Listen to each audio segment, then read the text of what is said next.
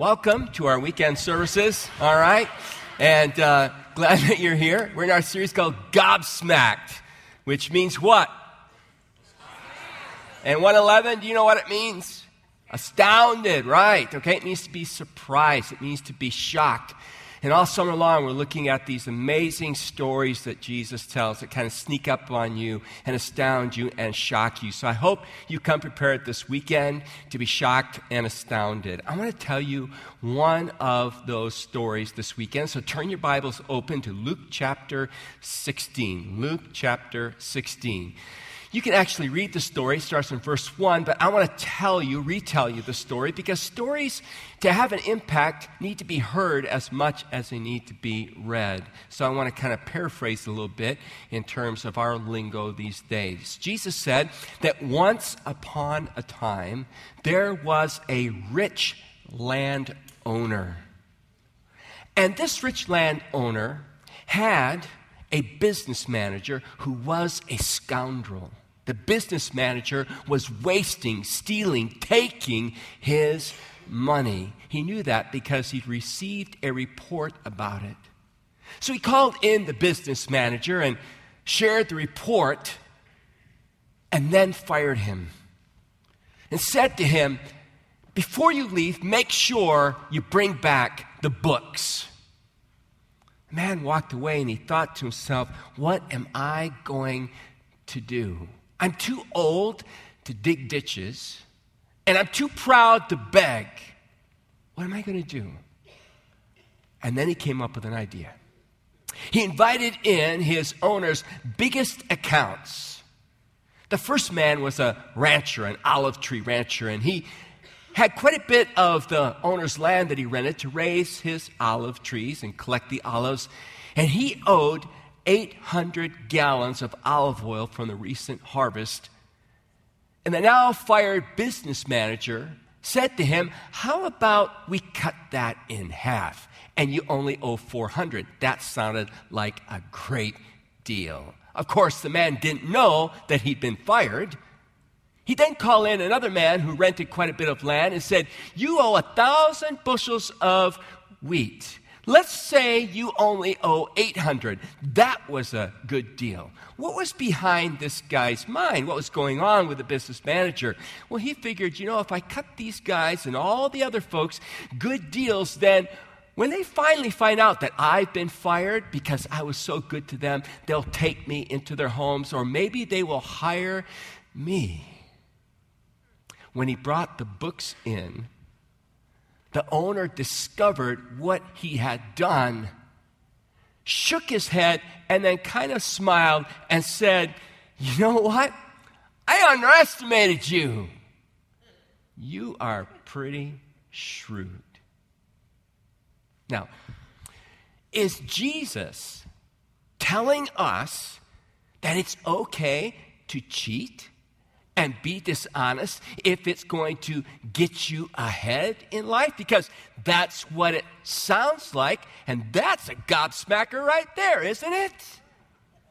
I mean, we've been taught our whole life that dishonesty and cheating and thievery is wrong, but when you look at this story, which has troubled lots of people over the years, because it does sound like Jesus is commending this guy for his thievery and for his lying and for his dishonesty, people aren't quite sure what to do with it.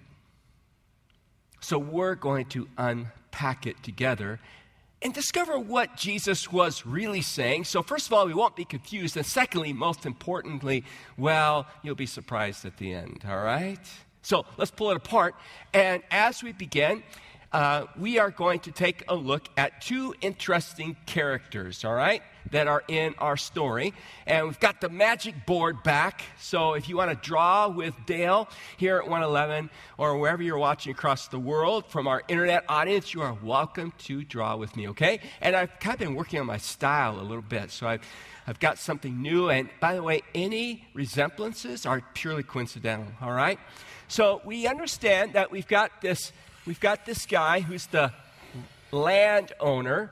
What that simply means is he had a lot of land that he owned, and he would rent it out to various individuals. And what they would do is they would then take whatever they rented out from him, okay, and they would share part of the crop with him. Now, I kind of imagine this guy wearing a top hat. All right? I don't know why, but that's kind of what comes into my mind. He kind of looks like the guy that Topham had him on the choo-choo show the kids watch, right? Thomas, right? Sir Topham Hat, right? Kind of what he looks like to me, all right? And I just see this guy as kind of a happy guy. He was well-liked in the community, well-represented, and everybody kind of looked up to him and really enjoyed him. The next character that we discover in our story, however, this guy is a rascal, all right? This guy is indeed a scoundrel. And when I picture him in my mind, first of all, I see him with beady little eyes, all right? And kind of a smirk on his face, all right, because of that. I think he's got big ears, all right? I don't know why. And I see him wearing these spectacles, okay? And I see him as kind of bald, all right? I don't know why that came to my mind at all, all right? And, he's got everything going as well. And this guy, he's a clever dude. He is very shrewd. And he's been taking advantage of Mr. Topham had him, all right? Taking advantage of the owner by kind of pocketing some of the money in skimming off the top and putting it kind of away and doing pretty well as a result of that. And he probably thinks that he's got a great thing going when the owner receives a report from evidently someone that he could really trust because it's very incriminating, and he decides to call a meeting. He calls the meeting with his business manager, this scoundrel. And he says, I've received this report. What do you have to say for yourself? You're fired. Now, there's something kind of peculiar about the story when Jesus tells it to us. What's peculiar about it is the silence of the business manager. It's a real gobsmacking kind of thing that Jesus does to his listeners, because in the Middle Eastern times that Jesus was living in and talking about here, there'd be some negotiations that would be going on here because everybody has to try to save face. And you would expect that our cunning, shrewd, clever business manager might have said, but sir, my family has served you for 3 generations. You can't do this to me. Please give me another chance. Or he might say something like this, but sir, I have so many things that I have to take care of and so many people I have to look after. I don't have 1,000 eyes. And yes, some things probably got messed up in the paperwork and yeah, things got a little crazy once in a while and I was under so much stress. Please, you got to give me a chance. You've given me so much to do. Or you might expect him to say, you know something? I want to face my accusers. You tell whoever gave you that report to show up here, and we'll find out who's guilty or who's not. But he doesn't say a thing. Absolutely silent. Why is he so silent? Because he knows the master, and he knows excuses won't work with this guy. As nice a smile as he has, he's very, very discerning. And by his silence, he admits and confesses that he's been skimming off the top and wasting money and lining his pockets. Gobsmacked. Again, the audience listening to Jesus is frazzled by his story because the owner, all he does is fire the guy when he could do so much more. He could snap the guy like a twig. He could have the guy arrested. He could have his family and his possessions sold to slavery and to the highest bidder to try to recover all of his losses. But he doesn't do that. He just says, you're fired, and lets him go. I don't know about you, but it kind of gets under my skin sometimes when I see people who I know are absolutely guilty get away, as my grandma used to say, scot-free. Does that bother any of you? Boy, that's irritating when you know they're guilty, and especially when it's you they've offended and hurt, right? You want to see justice, but, he says you're fired, and off this guy goes. Man, there's a lot of gobsmacking going on in the story, isn't there? Well, this guy's got a problem on his hands. First of all, how did the big boss find out? How did that happen? Who ratted him out? Who got wind of his scheme? And what's he going to do?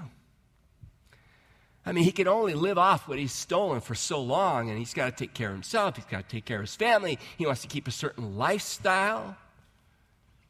He's got an ace up his sleeve. He's got a plan that he is 99.9% sure is going to work. Why is he so sure that his plan is going to work? Because he knows the master's soul. He knows how this guy thinks. He knows this guy's temperament. He knows this guy's disposition. And he's sure his plan will work. So he calls in the big accounts. We already heard about that. One man owes 800 gallons. He chops it down to 400 gallons. Another man owes 1,000 bushels of wheat. He brings it down to 800 bushels of wheat. And what might have been happening, we don't know this for sure. After all, it's Jesus' story. But what did happen in those days, and it may happen nowadays, is he may have called in the guy that had the 800 gallons of olive oil that he owed and said to him, hey, listen, you owe my boss, he's lying like crazy, isn't he, because he's been fired. You owe my boss 800 gallons. I'll tell you what, I'll work it out. The boss and I are tight. I'll work it out so you only owe 400 gallons. You're going to save 400. Split that with me. I'll take 200, you keep 200. You do well, I do well. We all win. Now, I'm not saying it happened that way, but it sure would have made everybody he talked to complicit, wouldn't it? And nobody would be able to open their mouth and say they're swindled because they were all swindling the master. Well, regardless of however he did it, he did it.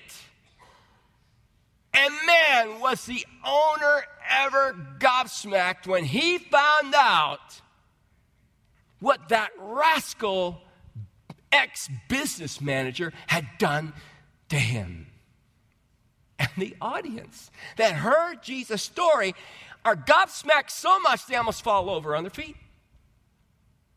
Because the guy looks at the business manager and says, man, I underestimated you, pal. Good move. I admire your shrewdness. What is going on? You should call the FBI. You should have this guy arrested and stuck in prison at least. He should call his corporate lawyer and he should make sure that all those contracts, all those deals that were made are nullified because they were without his permission.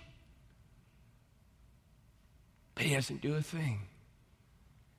In part because that guy was pretty shrewd. You see, as soon as he made his deals with everybody, word would have spread throughout the entire village, entire community, how generous, how wonderful, how magnificent the owner is. He reduced our debts. Wow, what a swell guy. Man, he's a great guy to rent from and work for. And do you think the owner wants to ruin that reputation by then saying, that's really not the truth. I want what is coming to me? Nah, he's going to let it go. And how about the shrewd manager? He's not ignorant. In those days where people were so poor and behaved like peasants, he was like a Robin Hood. He'd come through for everybody. And if the owner doesn't want them, they'll hire him because you would rather have a guy like that working for you than for your opposition. With that kind of cunning shrewdness. Did you know that Abraham Lincoln, our president, tried to hire his opposition whenever he could so he could keep an eye on them? Interesting. But the question kind of comes back to us. How is it that Jesus tells this story and seems to commend this guy? And what you got to understand is that Jesus is not commending his thievery. He's not commending his lying. He's commending his shrewdness. Jesus makes it pretty clear in this story in Luke chapter 16 that this guy is a child of the world. He says there in verse 8, the rich man had to admire the dishonest rascal for being so shrewd. And it is true that the children of this world are more shrewd in dealing with the world around them than are the children of the light, that is, those who follow God. In essence, what Jesus is saying in this parable is you have to admire this guy because he took advantage. And here's where he's shrewd. He took advantage of the grace and generosity of the owner. By the way the owner has behaved in this story, the one thing has become clear to all of us. He is a gracious and generous man. When he could have gotten even, he refused to do it. And that guy is banking on that gracious and generous spirit. It's as though Jesus is saying this. You know, it's one thing for worldly people to put their trust in someone's generosity or grace to better themselves. How about my followers? How about those who know me? Oh, I wish I could see them just as passionate, just as trusting in the Father's generosity and extravagant grace. Oh, how I wish they would take advantage of the Father's grace and generosity. Watch this. Not to better themselves, but to use it for God's glory. Now, who's he talking to when he tells this story? Obviously, there's the crowd. Obviously, there's the disciples. But this whole story is pinpointed toward a specific group of individuals called the Pharisees, the religious right or fundamentalists of that day, who loved to walk around bragging about how holy they were, contrasting themselves to everyone else. Look how spiritual I am. I keep the law. I obey all the rules. You don't. I'm better than you. They were a self-righteous bunch. That's who the story was aimed at. Listen to what Jesus says to them beginning at verse 9. Here's the lesson. Use your worldly resources to benefit others and make friends. Then when your earthly possessions are gone, they will welcome you to an eternal home. We'll explain that in a moment. Verse 10. If you are faithful in little things, you will be faithful in large ones. But if you're dishonest in little things, you won't be honest with great responsibilities. And if you are untrustworthy about worldly wealth, who will trust you with true riches of heaven? And if you are not faithful with other people's things, why should you be trusted with things of your own? No one can serve two masters. For you will hate one and love the other. You will be devoted to one and despise the other. You cannot serve both God and money. The Pharisees, who dearly loved their money, heard all this and scoffed at him. Then he said to them, you like to appear righteous in public, but God knows your hearts. What this world honors is detestable in the sight of God. You should underline that in your Bibles. What this world honors is detestable in the sight of God. Man, I don't want to honor what's detestable in the sight of God, do you? I don't want to be happy about something that God can't stand. See, this guy took advantage of his master's generosity and grace and literally stole what didn't belong to him and used it for his own advantage. We learn in this story that this guy's master is not that man. This guy's master is what? Materialism. Money. Things. Master his life to the point he's willing to cheat and steal and lie for them. That he's willing to take what does not rightfully belong to him and misuse it. gobsmacked. What's God saying to you and me this weekend? Is it possible that you and I have taken advantage of God's grace and God's goodness and God's blessings in our life? Not to bring glory to Him, but to bring glory to ourselves and benefit to ourselves.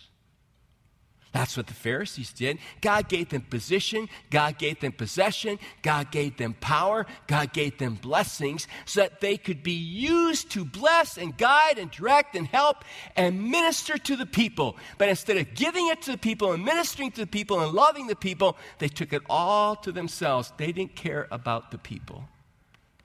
They only cared about themselves. God has been extravagantly generous and kind to you and me. I love what it says in Romans 5:5. It says, for we know how dearly, just think about that. For we know how dearly, it's like God just has so much passion for you and for me. For we know how dearly God loves us, because He has given us His Holy Spirit to fill our hearts with His love. Isn't that amazing? God loves you and me so much that He gave His Son to die on the cross for our sins. And then when we receive Him, He pours Himself into our souls. And He just wants to take control of us and let us really live life the way life was meant to be lived. Kind of wants to make us dangerous for Himself. And yet, a lot of us, man, we are just like this guy in the story.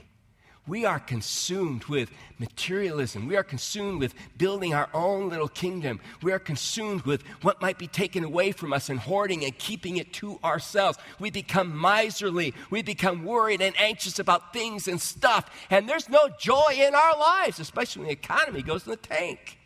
Because what I was honoring in my life is now falling apart. I had no sense of meaning. I have no sense of value. I have no sense of hope. Oh my goodness. Didn't I realize that what God gave me, however much or however little it was to be used for Him and for His glory and His honor? And don't we understand what Jesus says, that when I take what God has given me and use it for His purposes in the world, that I'm actually laying up treasures for myself in heaven, where moth and rust cannot destroy and thieves cannot enter in and take it? Didn't I realize that? Don't you realize that? That's what He meant back in verse 10. He says, make some friends for yourself in heaven. You can't take it with you. You can't take all those blessings that you've earned, that you've received with you. So spend it on others to make a difference in their lives so that you'll shake hands with them in heaven because of how you sacrificed. It benefited the sake of Christ's death on the cross and the kingdom. Man, I just run into a whole lot of people, a whole lot of believers who are really, they're stingy with what they've been given. They don't see it belonging to God. It's mine, mine, mine. And it's all about what I can do with it to build my little kingdom and hang on to it tight fist. And when it's taken away from us, we about have a breakdown. There's no joy in our lives because our lives are built around things rather than what God has done for us. I fight that. I'm Dutch. I fight it twice. Right? I'm preaching to myself as much as I am to you. So how about it?